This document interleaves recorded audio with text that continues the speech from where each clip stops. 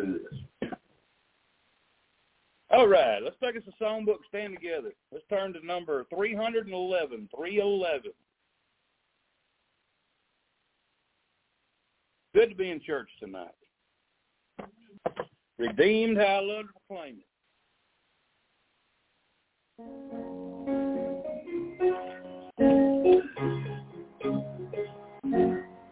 Redeemed, I love to proclaim it.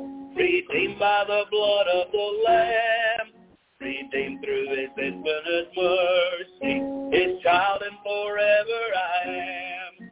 Redeemed, redeemed. Redeemed by the blood of the Lamb.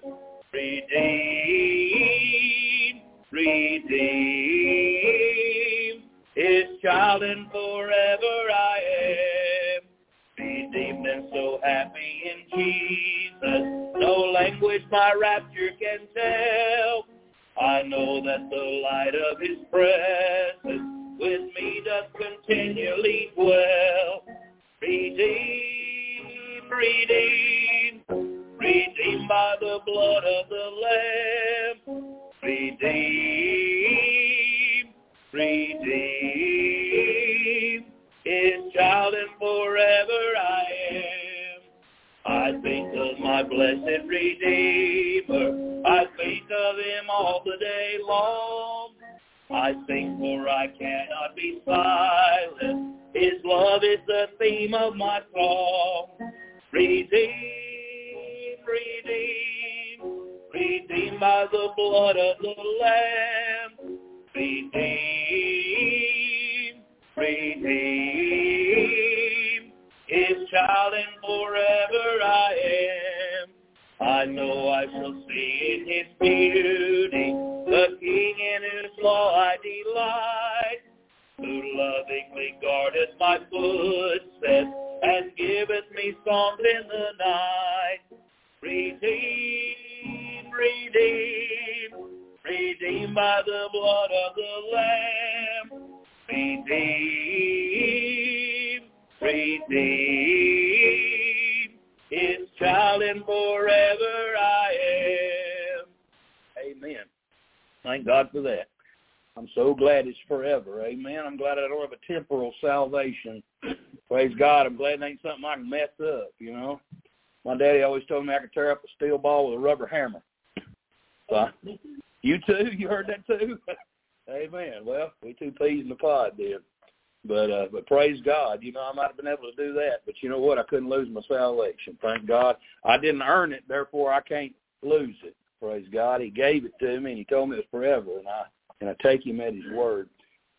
We got several prayer requests tonight, several things we need to pray about. I think first and foremost is Miss Nell for her surgery tomorrow. You know, that's rough. She's, 93? That's tough on a 93-year-old having a hip replacement. But we really need to pray that God just gives those doctors and nurses just extreme skill and just to treat her as if that was their own mother or grandmother, just give her just expert care. And we're just going to pray that God will get her through this and get her healed up and get her back to us. Also, Diane, what's the story there? Diane, when I went past, she still wasn't home, but she's supposed to be coming home sometime. Mm-hmm. And her other kidney started working, but there's still the issue with the liver. Mm-hmm. They're not sure exactly what they're doing, I guess. Mm-hmm. But I'll stop by there and find out. So far, but she said she just wants to go home and she'll recuperate better. Yeah, well, that's a given. You get out of the hospital, you do a whole lot better. Well, right. We need to remember to pray for Erica, Donnie, and their family, and pray for God and Donnie and Cindy and Linda and the whole bunch. They got a lot of things going on this week. They said they won't probably see us till next Sunday. The following Sunday. So just pray for them that God will give them traveling mercies and comforts that they need in every area, and just use them in whatever way they can be to be a comfort to their family. And I know that a lot of times when you get around somebody that's doesn't know the Lord, you know, you're their window into Jesus. So, and just pray that God will use them. Miss Eva, how is she? She's doing really good. She's sent her on her cane now. She's left the walker. Amen. And he had her out in the backyard. He took her out yesterday. He said, do you mind I hold on to your waistband? Yeah. Because he didn't want to put the belt around her. So they went out there and walked up and down the gravel road or something. He said, if you can walk up and down the gravel road, you can walk in the wall. He said, well, Amen. And then she's out there supervising me. I'm on top of her brother. yeah, he got her a chair out there. I said, you want to come out here and supervise? She said, supervise? I can't walk. But she's doing good. Yeah, amen. She's Y'all, doing real good. y'all remember pray for Miss Charlotte? What did you tell me it was? Okay. Okay. Y'all remember her in prayer tonight? Y'all please remember to pray for my aunt. They said they're feeding her, I guess, pureeing the food or whatever, so she is getting some nourishment, but she's still just not wanting to move, not wanting to get up, not wanting to go sit up on the bed or anything, or much talk or do much of anything. So, again, her time is limited and short, and we just want to pray that God allows her a safe, easy passing. And let's see, anybody else, anything else? Right, yes, ma'am. We'll lift up the need in prayer. Anything else from anybody? All right, well, let's go to the Lord in prayer. Robert, lead us in prayer tonight. Thank you for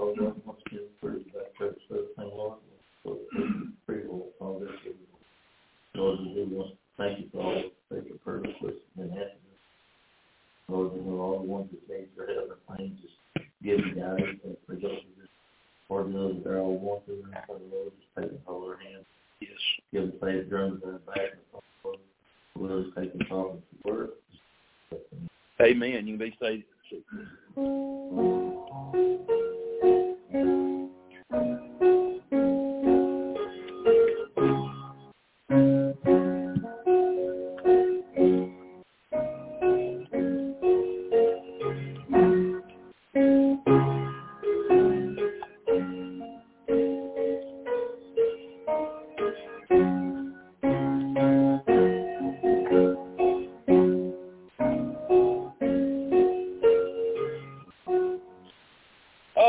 Turn to 294.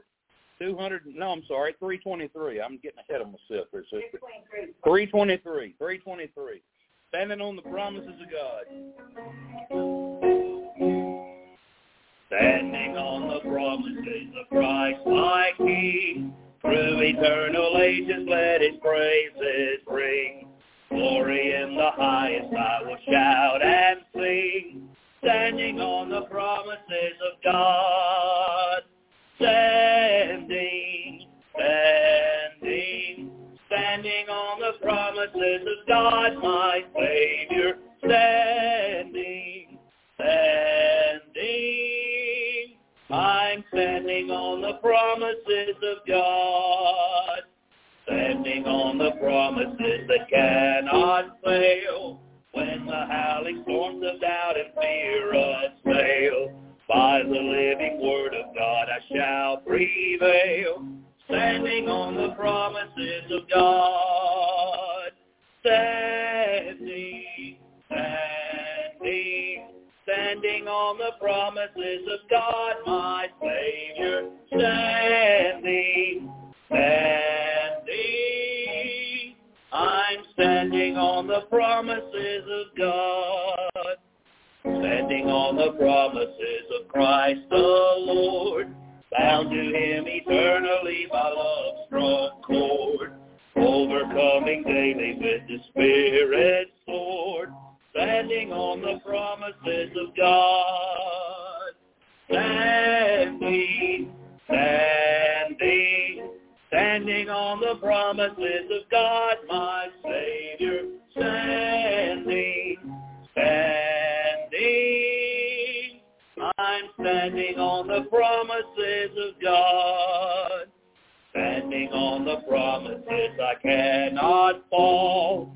Listening every moment to the Spirit's call. Resting in my Savior as my all in all. Standing on the promises of God. Standing. promises of God, my Savior, standing. I'm standing on the promises of God. Amen. That's some solid ground there. You can bank on that. 294. 294. I have no other plea. Jesus. You don't remember that one?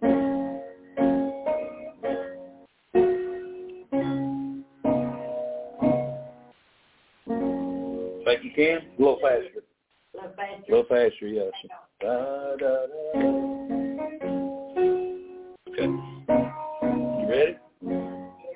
My faith has found a resting place, not in device nor creed.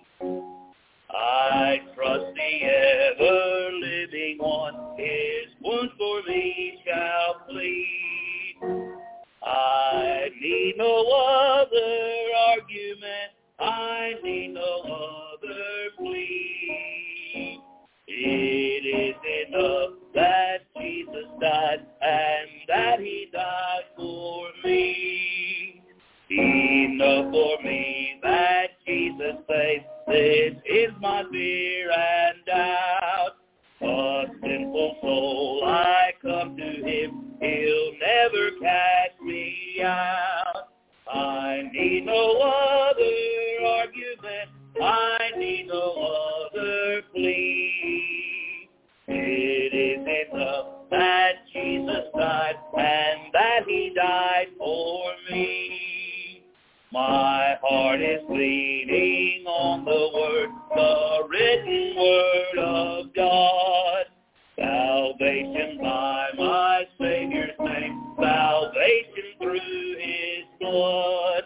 I need no other argument, I need no other plea. It is enough that Jesus died and that he died for me.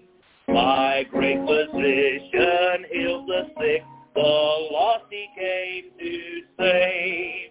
For me his precious blood he shed, for me his life he gave. I need no other argument, I need no other plea. It is enough that Jesus died and that he died for me. Amen. Good job, sister. Good job. You did great. Once you got, it's like we got up to speed. We're done fine. 305. 305. Praise him, praise him. Praise him, praise him. Jesus, our blessed Redeemer. Sing, O earth, his wonderful love proclaim. Hail him, highest archangels in glory. Strength and honor give to his holy name. Like a shepherd, Jesus will guard his children. In his arms he carries them all day long. Praise him, tell of his excellent greatness. Praise him, ever in joyful song. Praise him, Jesus our blessed Redeemer. For our sins he suffered and bled and died. He our rock, our hope of eternal salvation. Hail him, Jesus the crucified.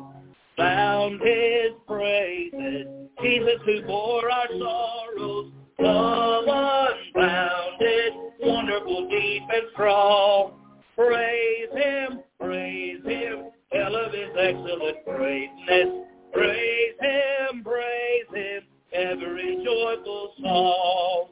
Praise him, Jesus our blessed Redeemer.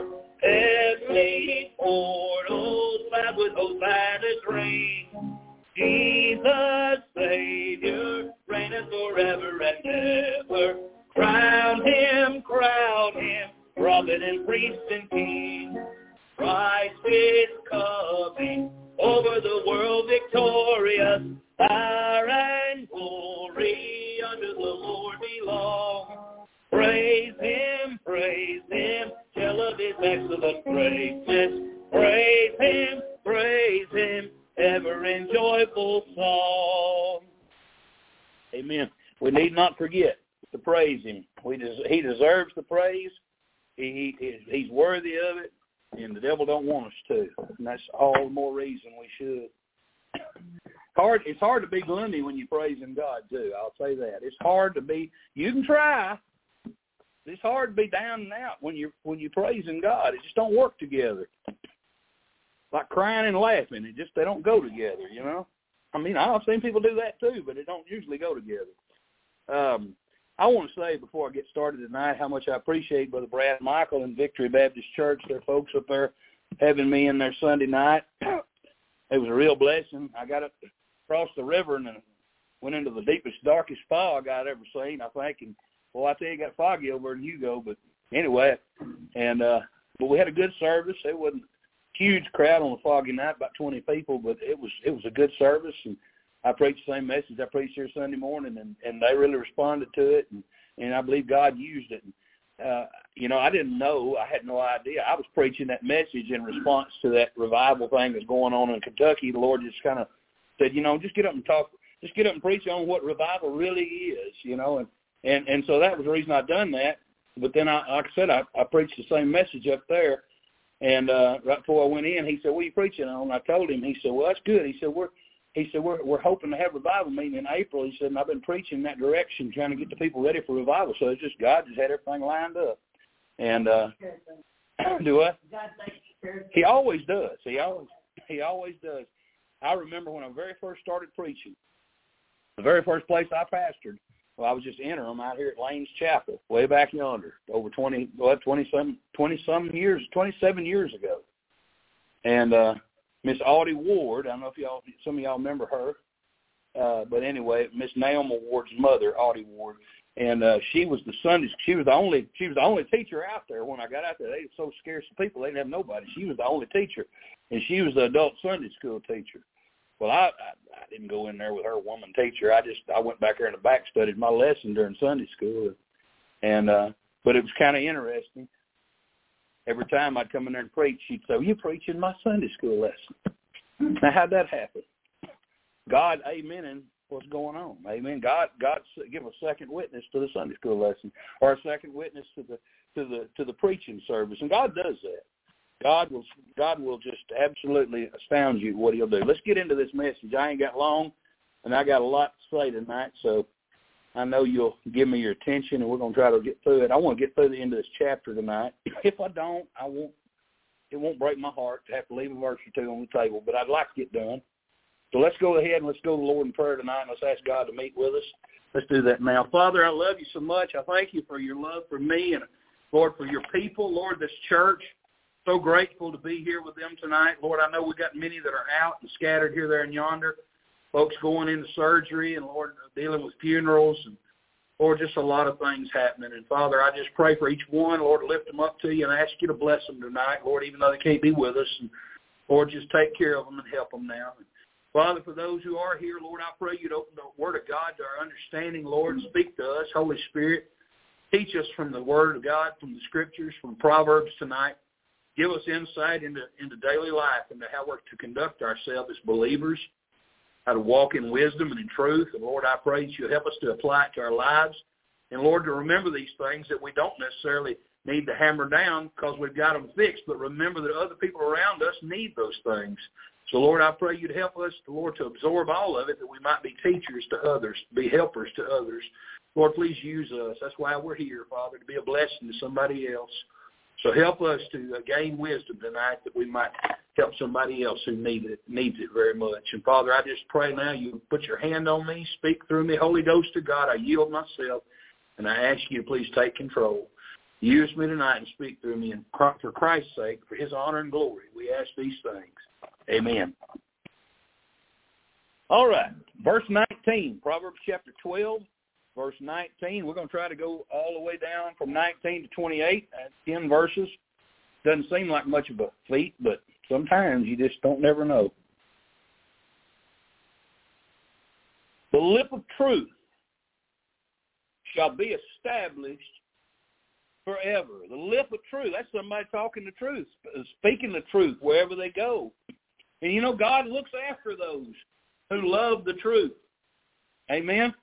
I mean, listen, God, there is no truth outside of God. What God said is truth, so those who love the truth generally love Him, right? God loves those that love Him, amen? And those who love the truth, they speak it. They don't hold it inside. If you really love the truth, you know, if somebody was to cure a disease, they found the cure for an incurable disease, what kind of a person would they be to keep that to themselves? That'd make a person a horrible person, knowing they could maybe heal little boys and girls and moms and dads, and yet they keep the secret to themselves. What kind of person is that? It's a horrible person. And yet I take that and we flip that and put that on Christians. We got the cure for hell. We have the cure for eternity. And yet a lot of times we keep it to ourselves. And what kind of Christian does that make us if we look in the mirror at ourselves and realize that we hold back the cure for sin from people, and we don't even think about it? It's like it doesn't register with us that that's what we're doing, but we could be sharing it more often than we do, and yet we don't. But that's not what this verse is about, and I didn't mean to guilt you and hammer on it, but I want you to think about that every now and then. But God loves those that speak the truth. And under the blessing of God, they're established forever. Matthew 24:35 says, "Heaven and earth shall pass away, but my words shall not pass away." True, you know what? This world, kingdoms rise and kingdoms fall, governments rise and fall, hills rise and fall, but the word of God doesn't change. It stays the same. You know, I mean, it's amazing how things change. I drive by somewhere where I used to know when I was a kid, and it don't even look the same. It's a totally different place. It's woods where something was cleared off. You know, it's like, where'd that come from? You know, nothing stays the same. That's the one thing you can count on, is that everything's going to change except for God's word. The lip of truth shall be established forever. The truth will always stand its ground. Always. The truth doesn't get pushed around. You can get mad and turn every shade of red you want to, but the truth isn't going to budge. You're not going to bluff it or intimidate it. Amen? What is true now, this moment, will always be true. We can stand on it, and we need not fear being put to shame, because the lip of truth shall be established forever. But the other half of that verse says, "But a lying tongue is but for a moment." But in this world we're living in, it seems like that's all we hear is lies. And it seems like truth gets beat back and whooped to a nub, and lies is just ruling the day. But it seems like lies are stronger than the truthful lip. But you know, the thing of it is, the judgments of God, the judgments of the God of truth are going to show, He's going to show how temporary the success of a lying tongue is. That lying tongue ain't going to last that long. I mean, it seems like it, because we got this little span of life we're living, and in this little tiny span of life, it seems that way. But, you know, in the grand scope of time and eternity, it's not necessarily that way. Adam Clark said, "Truth stands forever because its foundation is indestructible. But falsehood may soon be detected, and though it gained credit for a while, it had that credit because it was supposed to be the truth." You see, I mean, and I don't know, you know, I think about what's going on in the news cycle. You know, they're finding out all the lies of the Biden administration, like we didn't know that already. It's like now they're discovering something that, wow, how'd y'all figure out all this Hunter Biden stuff? I mean, good night, you know. Now it's coming out that the vaccines are poisonous, and I mean, it's coming out all kinds of stuff about Pfizer now, and like, wow, we didn't know that. But the truth of it is, they can't hide their lies forever. The lie comes to an end. G. Campbell Morgan said, the lying tongue may continue to utter its falsehood for long years by the calendars of men. But when you place those years by the side of the ages of God, they are but as a moment, as the winking of an eye is nothing. Adam Clark said, "Truth stands." I already quoted that one. Never mind. I just going to read that one twice. It was in that. All right, but anyway, the devil may look like he's, and I realize we're coming down to the end of this age of grace, but we don't know what God may do between now and then. We don't know. I know most men of God that I know say, oh, man, the age of revival's over with. It ain't going to happen no more. But you don't know what's going to happen or don't know what's going to happen. Because I'm sure in the dark ages, people said, it'll never happen again. But never know. It's when the deadness settles in, that's when revival can happen. And if there was ever a dead time, we're living in a dead time.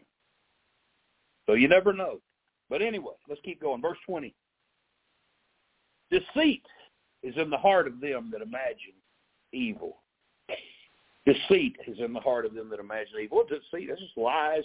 And a man who's imagining evil, his heart's full of lies. Those who devise evil and practice evil, they have deceit in their heart before it ever is evident in their actions. It's all cooped up inside of them before it ever comes out. You can be walking around an evil man, and he's sitting there thinking of evil things. You never know it. It's there. It's churning in his mind. It's turning through the gears of his mind before it ever comes out in his hands. And why is it? It's because there's something corrupt in their core that finds its expression outwardly. Jeremiah 17:9, y'all know what it says. The heart is deceitful above all things and desperately wicked. And who can know it? Can't nobody tell just how wicked somebody can truly be. That's what that verse means. It can go beyond your comprehension. Oh, listen, there's a guy in South Carolina I've been watching in the news cycle. His high-powered attorney, and he's on trial for murdering his wife and his son and stole thousands of dollars from his clients and his law firm and everything else. Again, and he's an upstanding member of the community. You don't never know what lurks in somebody's dark heart. That's what I'm trying to say to you. And in light of that, how good is the advice that you hear everywhere that you should follow your heart? Think about that. They tell kids in kindergarten that. Follow your heart. Chase your dreams. You can be anything. Boy, the devil never said it any sweeter. I'm telling you. Listen, that's the anti-God advice. It's anti-Christian advice. Don't ever tell a little kid you can be anything you want to be. You ought to be what God wants you to be. You ought to follow God's will for your life. Find out what Jesus would have you to be. That's the way to talk to them. But again, the world's way of talking and thinking has just kind of funneled us all into this way of talking, and we don't even know why we say the things we say. But I don't think that's a good piece of advice. Follow your heart. No. Don't do that. Follow the Lord. Romans 3:10-18. I know it's a long passage, but listen to what it says here about this deceit being in the heart of those that imagine evil.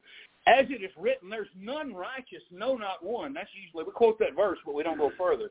There is none that understandeth. There's none that seeketh after God. This is talking about a person in their heart. They are all gone out of the way.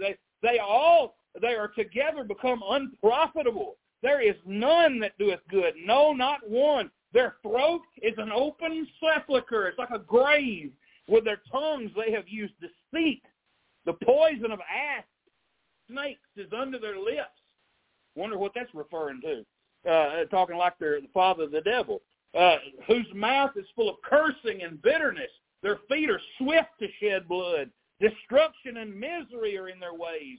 And the way of peace have they not known. There is no fear of God before their eyes. That sounds like people I know. That sounds like people I know. I'm talking about young people who ain't got no fear of God in them whatsoever. Living for themselves, living their own life how they want to live. I know some old people the same way. The Bible tells us, listen, deceit is in the heart. They're fooling themselves. They're lying to themselves, telling, oh, it's fine. I'll do what I want to do. I can do anything I want to do. It's my life. They don't realize their heart wouldn't pump if God didn't allow it. Their breath wouldn't come into their lungs and out of it if God didn't allow it. Second half of that verse says, but to the counselors of peace is joy. Counselors of peace. What does that even mean? The counselors of peace. What do counselors of peace do? Counselors of peace speak the words of salvation. That's the only way a person can have truly peace is to know Christ. So the counselors of peace to me are those who speak the words of salvation and tell somebody how to go from death unto life. how they can have peace in their life. You know, to the counselors of peace is joy, it says. What is the source of joy? The source of joy is our salvation. It's a well springing up into salvation. I mean, joy overflowing. We sing, what is that song? It's bubbling, it's bubbling, it's bubbling in my soul. They're singing, there's laughing. It says, Jesus made me whole. That's one I learned in Vacation Bible School a long time ago. But again, there's a joy that comes to and from those who speak the words of peace. You talk about joy in your life. You go around and talk about Jesus to people, you'll have joy in your life. And guess what? As you speak those words of peace, there's joy that comes from you to them. Counselors of peace, there's joy. And this joy is within the counselors of peace. And so they're able to take it and give it away to somebody else. I can't give you something I don't have already. But if I got peace in my heart because of what Jesus has done for me, I can give that to anybody I want to. They ain't going to, maybe some of them won't take it, but that doesn't stop me from offering it. And just because they knock it down and say, I don't want it, listen, that didn't hurt me none. That's them. They're going to spend eternity in hell if they don't want Jesus. It ain't on me. I shouldn't get my feelings hurt because somebody, they didn't reject me. They rejected him. But again, let me keep going here. I got to hurry. But to the counselors of peace is joy. Counselors. Proverbs always represents counselors in a group. In the 11th chapter, in verse 14, if you want to flip over there, you can look at it. But it says, where no counsel is, the people fall. But in the multitude of counselors, there's safety. So he's saying, you need more than one. Don't just go find one. You know why I think that is? I think because you could probably go and find one that would agree with you if you looked. Because you look, and I've said this before, but I'll say this again. Most people, when they get backslid and they need somebody to talk to, they don't usually go to the strongest Christian in the church. They usually try to go find somebody weaker in the faith than they are. Somebody will put their arm, say, "Oh, I feel sorry, you're poor you," and all this. I mean, they don't want to deal with the problem. You go to the strongest Christian in the church, they'll start giving you some scriptural advice how to come out of the funk you're in. But if you go to the one who's weakest in the faith, they're going to say, "Oh, yeah, preacher, he's hard on you," or whatever. I mean, I'm not saying y'all would do that, but I'm saying in an average church, you'll find somebody disgruntled in there if you look. We're too small to have one too disgruntled. but you get in a great big church, you'll find somebody disgruntled, and that'd be the person somebody most likely would go to that was backslid. Another verse there about multitude of counselors, it says in chapter 5, verse 22, without counsel, purposes are disappointed. If you don't talk to somebody, it ain't going to work out right. But in the multitude of counselors, they are established. You get enough people around who's got some common sense and knows the Lord, got some wisdom, they'll help you work your way through your problem. Your ways will get established. Chapter 24, verse 6, for by wise counsel thou shalt make thy war. Now, I don't want to go to war anyway, but if I got to go to war, I better know how. I better have some advice on it. Listen, if I'm going into a battle, somebody that's been through a battle like this before, I need to talk to them. I need to talk to somebody who's been through it and come out the other side. I don't want to just talk to one. I want to talk to two or three of them, and I can find out what they all did is in common and how it worked for them, so I can go at this thing the same way, trusting in the Lord and His ways and not my ways, and I'm going to get back at somebody thinking. I need war. Listen, if I got to go to war, I got to fight it right. I got to do it. I got to honor God, and you can do that. The Bible says, "Be angry and sin not." There's a way to do it, but it has to be righteous indignation. It can't be selfish indignation. Verse 21, I got to hurry again. I keep saying that like it helps. But all right, there shall no evil happen to the just. Well, praise God for that. Amen. Amen. Has anything bad ever happened to any of y'all? Can anybody say that? That doesn't disprove the Scripture. If you hold your hand up and say, some bad things have happened to me in my life. Okay. Now, I'm going to try to show you that that's not what that's saying. Not saying nothing bad's going to ever happen to you, because that would mean the Bible wasn't true. No, that's not what God's saying. But, because righteous men and women are certainly going to experience trouble in life. There's no denying that. 2 Timothy 3:12 is not in contradiction to the Scripture, but it says, yea, and all that will live godly in Christ Jesus shall suffer persecution. Okay? Those two verses are not in conflict. God has promised to manage the degree of trouble we get into, the duration of the trouble we're in, and the depth of the trouble we're in. God's in control. And you say, where's that at? 1 Corinthians 10:13. Y'all know what it says. There hath no temptation taken you, but such as is common to man. But God is faithful, who will not suffer you to be tempted above that you're able, but will with the temptation also make a way to escape that you be able to bear it. So, in other words, the verse says, there shall no evil happen to the just. That means it's not going to overtake you. It's not going to destroy you. I mean, trouble may come your way, but evil is not going to happen to you. Evil happening to you is evil being your demise.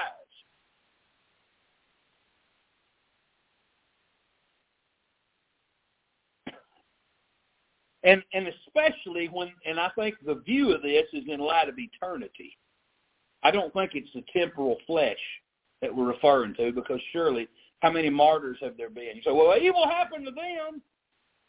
Couldn't touch their soul. They could burn them, they could boil them in oil, but they couldn't touch their soul. Hey, listen, they could throw them to the wolves, but they couldn't touch their soul. They could slice them in half, but they couldn't touch their soul. Stretch their body to limbs, but they couldn't touch their soul. There shall no evil happen to the just. We're protected. We're fireproof. We have fire insurance that they don't have. Listen, God's going to take care of us. Yes, we may have to endure some things down here on this earth, but ain't nothing going to touch our eternity. That's the point. But on the other hand, but the wicked, the Bible says, shall be filled with mischief. In contrast, the wicked will receive the result of their wickedness. Amen. We're going to receive the result of everlasting life. They're going to get the result of their own wickedness. They're not going to be rescued from their trouble. See, we have a rescuer coming for us. He's going to take us out of here, and we won't have to deal with it anymore, praise God. But they ain't going to have no rescuer. Why? Because they pursued evil instead of the Lord. They're going to find their lives filled and surrounded by evil. They run toward evil their whole life, and all of a sudden, I'm in the middle of evil. How'd I get here? Well, it's no wonder. You chased it your whole life. You found it. Hope you enjoy it, because you found it. Now you're in the middle of it. What are you going to do? Ain't nobody there to help you. It's foolish. It's foolishness. I mean, absolutely foolishness to think that you can run with the devil and not wind up with him.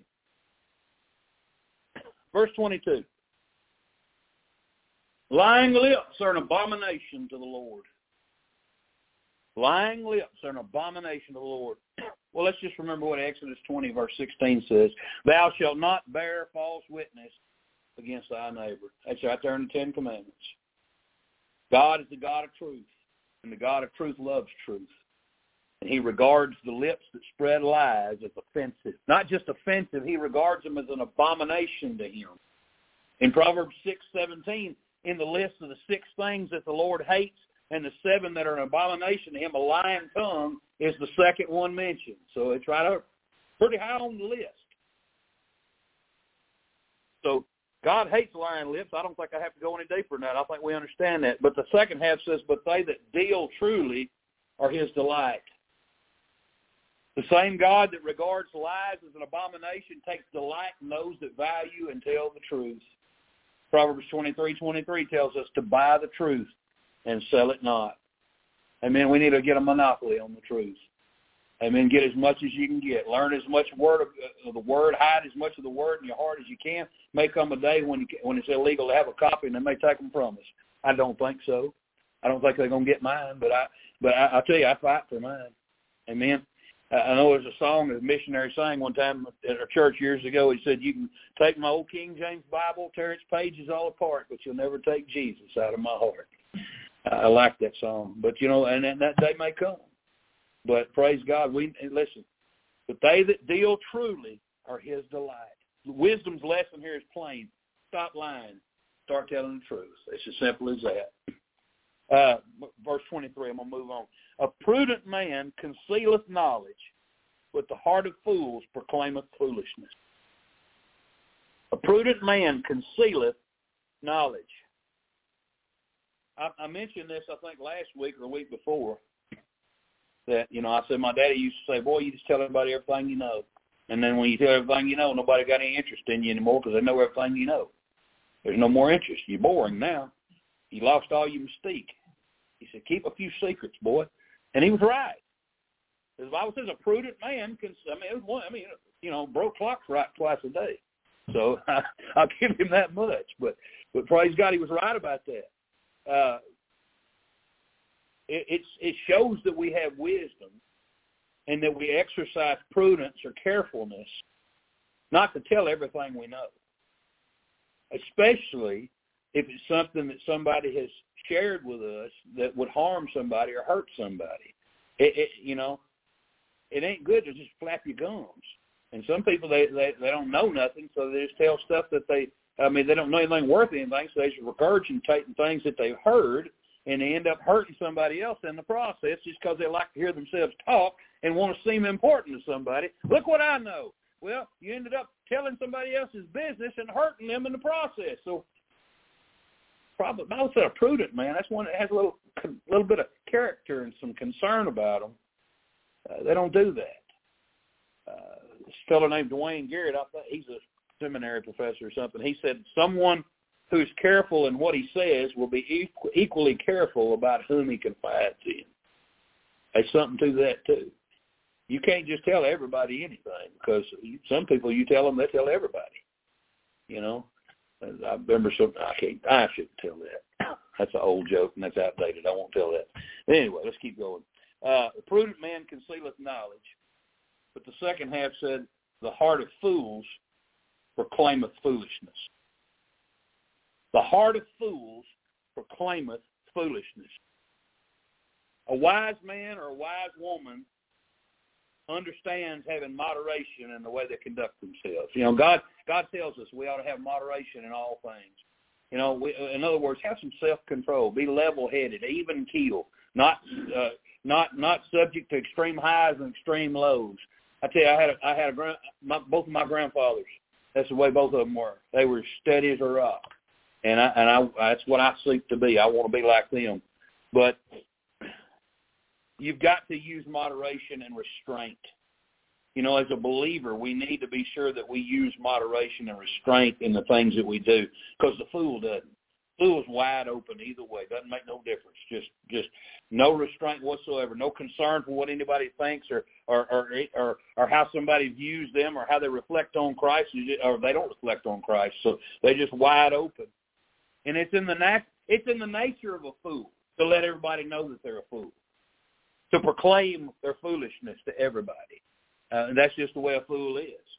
And what's in your heart is going to come out. Whatever's in there is going to be revealed.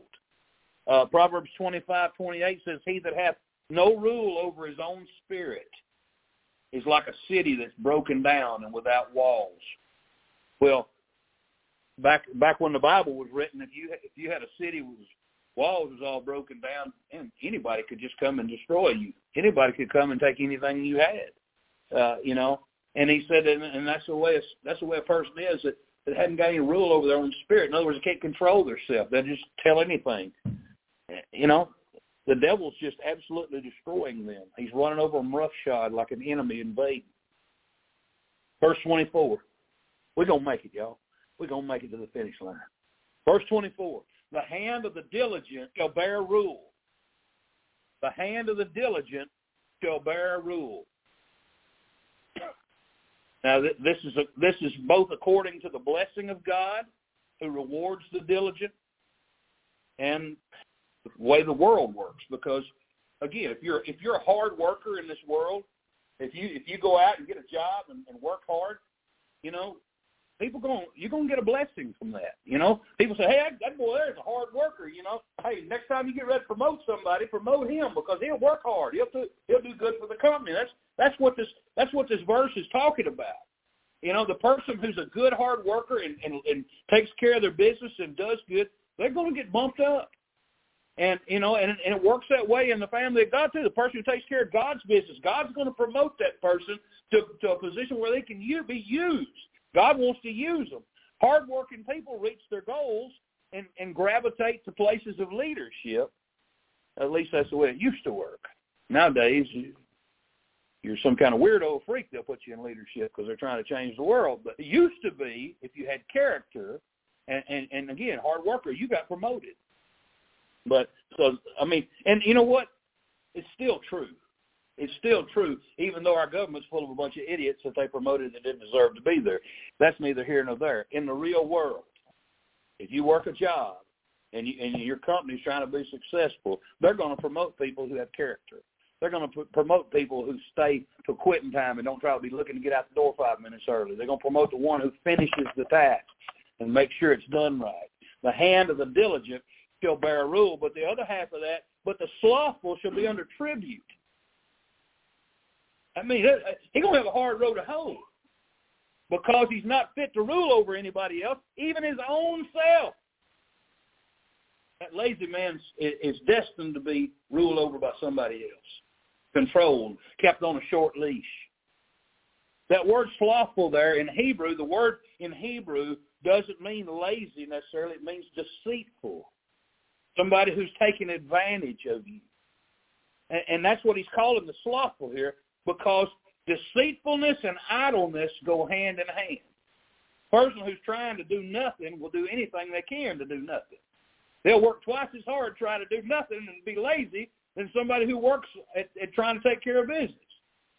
But, and again, people that are like that, men that are like that, they're looking to get by fraud what they either can't or won't get by honest labor. They're trying to do it by fraud instead of just working hard for what they ought to have. But they're going to suffer for it.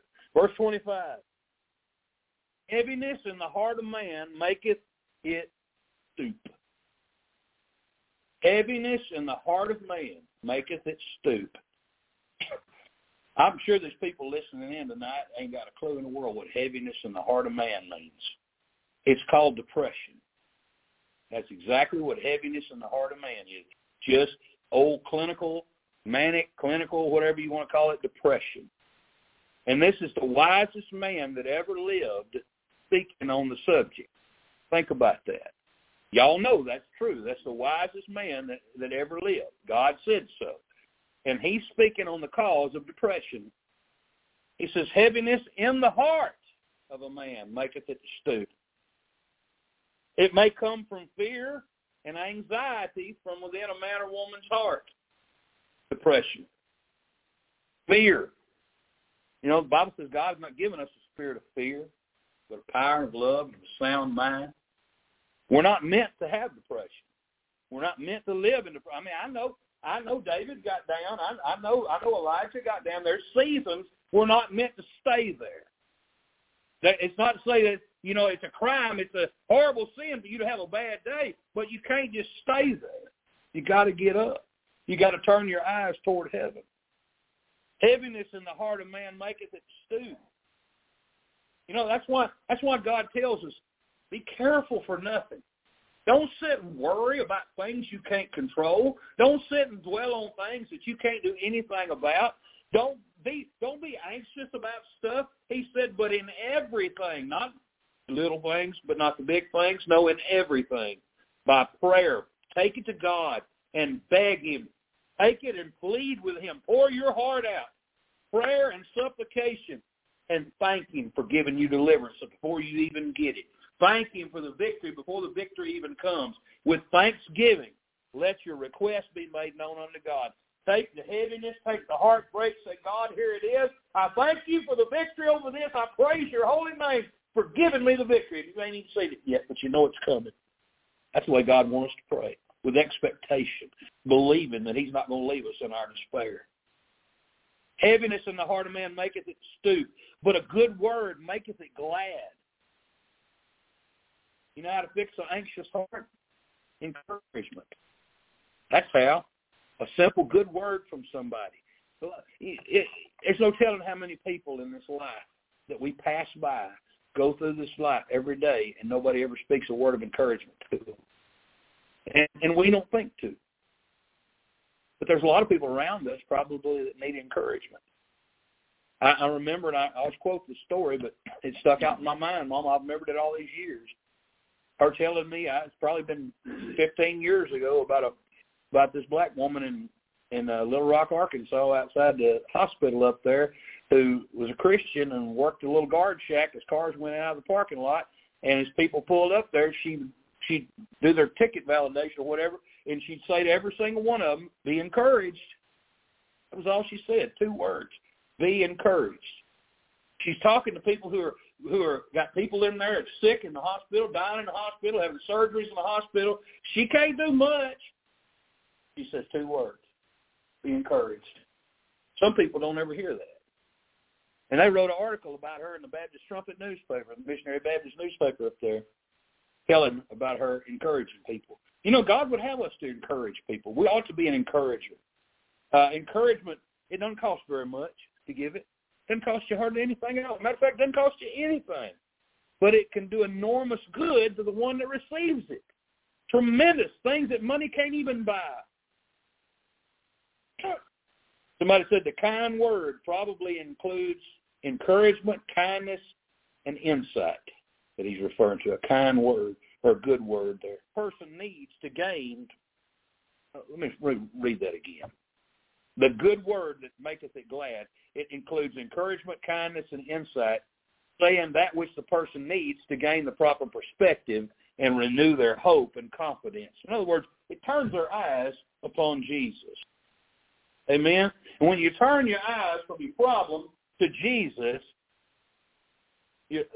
light enters the body. What was only darkness, turning to the right hand or the left, as the Bible tells us not to do. If thine eye be single, in other words, focus on the Lord, the whole body's full of light. But if the light that's in thee be darkness, how great is that darkness? We turn away from the Lord, darkness consumes. So, again, we ought to be encouragers. I mean, you think about the times that Jesus just spoke a simple, good word and made other people glad. I'll give you some examples. Matthew 9:2, good cheer, thy sins be forgiven thee. Luke 7:48, and he said unto her, thy sins are forgiven. Luke 8:48, he said unto her, this is the woman with the issue of blood. He said unto her, daughter, be of good comfort. Thy faith hath made thee whole. Go in peace. John 8:11, Jesus said unto her, the woman taken in adultery, neither do I condemn thee. Go and sin no more. Those were words of encouragement. Amen. I mean, I know those are words of salvation, but they're words of encouragement. Don't you know after Jesus spoke those words, them people left that situation a whole lot better than they came to it. I'm telling you, words of encouragement lift people up and help people. Proverbs 18:21 says, death and life are in the power of the tongue, and they that love it shall eat the fruit thereof. Usually we use that verse in a negative connotation, saying that death's in the power of the tongue. But think about the other half of that. Life is in the power of the tongue. We speak words of life when we speak encouragement. Somebody may be on the point of thinking about ending their life. If somebody just out of the blue speaks encouragement to them, and suddenly the light flickers in a dark place. Suddenly what was devastation now has a glimmer of hope. Be careful to remember that. You never know what good you may do with a little word of encouragement. I try to remember to tell people to have a blessed day. That's a simple little thing. It doesn't mean much. I mean, I say it doesn't mean much. It means a lot, but it doesn't cost nothing. It doesn't take very long. Just to say, hey, have a blessed day. Because they have to equate that blessing with something. They may not ever think about it, but they might think, well, where am I going to get a blessing from? And they're going to have to eventually think, well, I guess God, because they ain't nowhere else. But just speak some words into somebody's life. Verse 26, I'm going to try to hurry. I think I got 5 minutes left. I think we can make it. The righteous is more excellent than his neighbor. Notice that good men do good for themselves. We do good things. We try to take care of ourselves. Good men do. They try to take care of your family, try to take care of your house, try to have a nice vehicle, try to have nice things. Good men do that. They try to prepare and plan, have a nice place and things. And why do they do that? They do it because they have good character. Good men have good character. A righteous man has good character, and they end up with a good portion, a good life. More so than a lot of other people who don't have good character. The righteous is more abundant than his neighbor. He's richer. Now, I ain't talking about material wealth. There's a lot of people that ain't got much money that's richer than other people. He may not be richer in the world's good, but he's richer in the graces and the comforts of the Holy Ghost. Amen. And those are true riches. God moving and working in your life. You can't buy that. Those are true riches. And you know what? His neighbor may be a big important fella. Maybe somebody everybody thinks the world of. He may have a bigger name for himself than the righteous man. He may get more applause than the righteous man. But the righteous man has real lasting worth because he knows the Lord, because he has the Lord. But the Bible says, but the way of the wicked seduceth them. Wicked men end up hurting themselves. They walk in a way that seduces them. It just lures them on and on and on and on. And once in it, they can't leave that life, they think. You know, they got caught up in it.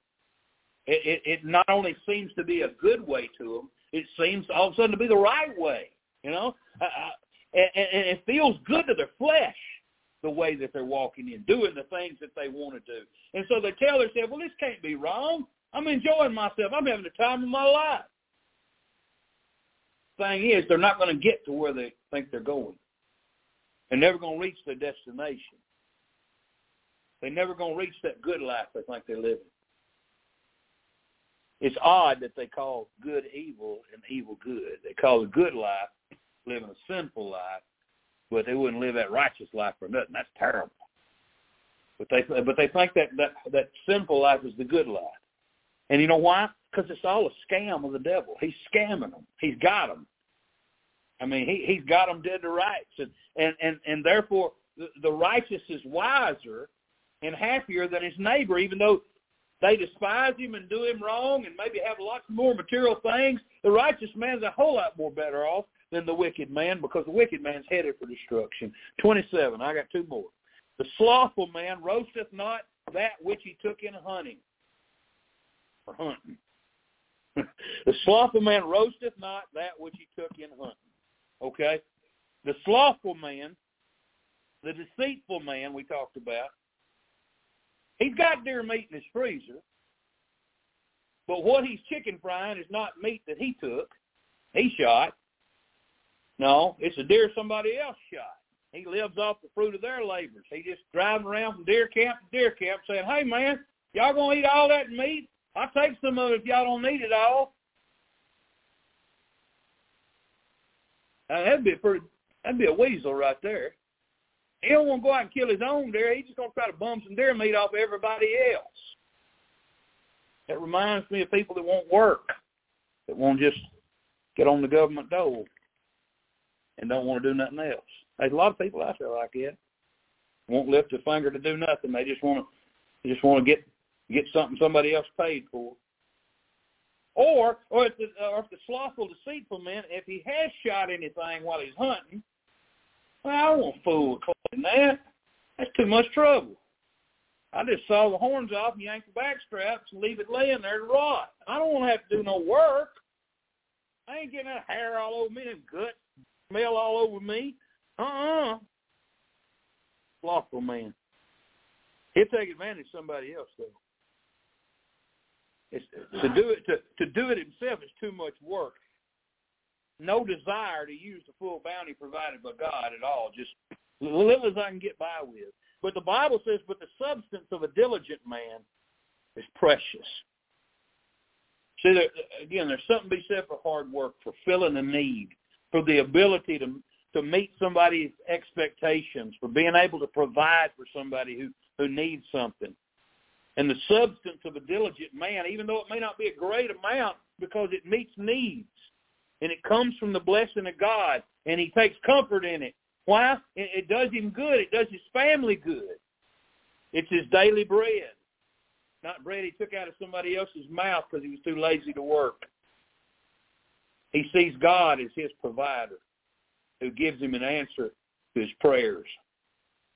And lastly, in the way of righteousness is life, and in the pathway thereof there is no death. In the way of righteousness is life, the Bible says. Romans 6:22 and 23, listen.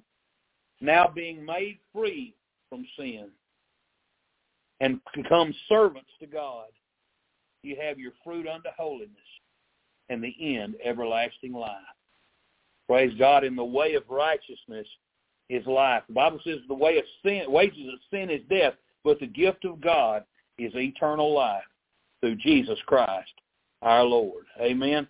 He says, listen, praise God, you're made free from sin. You're God's servant now, and you have fruit. You're producing fruit, holy fruit for the Lord. And the end of your result of your trust in Christ is everlasting life. You go into heaven when you die. Amen. And the way of righteousness is life. Praise God. But the other half of that says, and in the pathway thereof, there is no death. Hallelujah. I'm going to tell you something. I'm thankful tonight that I'm a Christian. I'm glad that you are too. And I hope and pray everybody listening to me tonight is. But I'm not under any delusion that everybody listening to me has to be saved or they wouldn't have listened to me. There may be somebody listening tonight that's not sure if they're going to heaven when they die. Listen to what the Bible says. In the way of righteousness is life. Listen to what that says. Being made free from sin. Wouldn't you like to be free from your sin? Wouldn't you like to be free from the penalty of sin, which is hell? Wouldn't you like to have a home in heaven waiting on you with the Father and with the Son? Hey, listen, wouldn't you like to be there with all the saints of God in the end, free from pain and agony and living a life without any more suffering, any more disappointment? Praise God, in a body that's perfect without sin, in the presence of God forever. The Bible says that in that pathway there's no death. At the end of it, there's no death. Romans 5:21 says that as sin hath reigned unto death, that as it hath reigned, but you know what? It ain't raining no more because I'm saved. Amen. He says, as it hath reigned in our life unto death, even so might grace reign. Praise God, grace on the throne of my heart. Not death anymore. Death's not in charge anymore. The grace of the Lord Jesus Christ is. Even so might grace reign through righteousness unto eternal life by Jesus Christ our Lord. Pathway of the righteous is a safe, pleasant, comfortable way. You know why? Because you know where you're going. There's not only life at the end, but guess what? There's life all the way. Hallelujah. I got eternal life. Mine started in 1975. I've had eternal life since 1975. Praise God. I don't get it when I get to heaven. They don't hand it to me on the way in the door. I got it now. Hallelujah. And there's no end. Praise God. There's no end. Hallelujah to what I've got. Grace is reigning in our life right now, and it'll reign all the way home. Like I said, there's no death in this path that we walk. There's none of the sorrow of this world that works death and is a damper on our joy in the Christian life. Because, listen, I'm not of this world. This world's not my home. I don't have to. This world can't hurt me. It can try, but what I've got is eternal, and everything in this world is temporary. And there's no end to the life that's in the way of righteousness. In the way of this world, there's life, but there's death too. In the way of righteousness, there's life and no death. Life and immortality. And I'm going to close with John 11:25 and 26. Jesus said unto her, I am the resurrection and the life. He that believeth in me, though he were dead, yet shall he live. And whosoever believeth in me shall never die. Believest thou this? In the path of the righteous, there is no death. Hallelujah. I'm thankful to that. I'm thankful I don't have to die. You know, ain't nobody in here ever have to die. This old body will lay down, but we don't have to die. Amen. We've got eternal life, and it'll never end. Amen. Let's stand together. Let's thank God for that eternal life that we have since we believe on Jesus Christ, and we'll have all the way home. And let's pray tonight that those who don't know for sure they have eternal life, because I know there are those who will hear this, and they don't have eternal life, and they're not sure how to have it. But it's only in Jesus, and there's nothing else. Only in Him, believe it, His finished work on the cross, His death, burial, and resurrection. Let's go, Lord. Father, Lord, I just thank you so much. I thank you for the book of Proverbs. I thank you, Lord, for the wisdom that we gain from it. Lord, how you help us. And in knowing what to do and how to handle life's difficulties, Father, because the devil throws things at us right and left. Lord, give us the truth, the wisdom that we need from it. Lord, that we might face life's problems, we might face life's difficulties with a heavenly perspective, using the wisdom that comes from above, the peaceable wisdom, Father. We thank you that, Lord, your way is right, your way is perfect, and it's always right. Lord, we can always stand on it and trust it and believe in it. And Lord, we can live by it. Father, I thank you. I pray you help all those we mentioned tonight on our prayer list. Again, we pray a special prayer for Miss Nell Cheney tomorrow as she goes into surgery. We pray, Lord, we hear a good report tomorrow afternoon, Father. We just thank you for that. And each other, all the rest of the prayer lists or requests have been made. Father, we just ask you to deal with each one according to your divine wisdom and knowledge, Father. And we just ask you, please, to work it all out for the glory of Christ. And we ask these things in his name. In Jesus' name we pray. Amen. All right. God bless you. We're dismissed.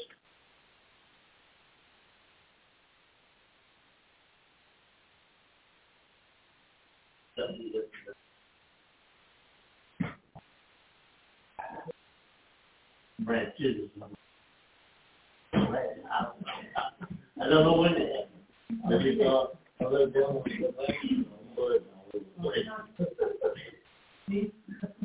Yeah, right. All right.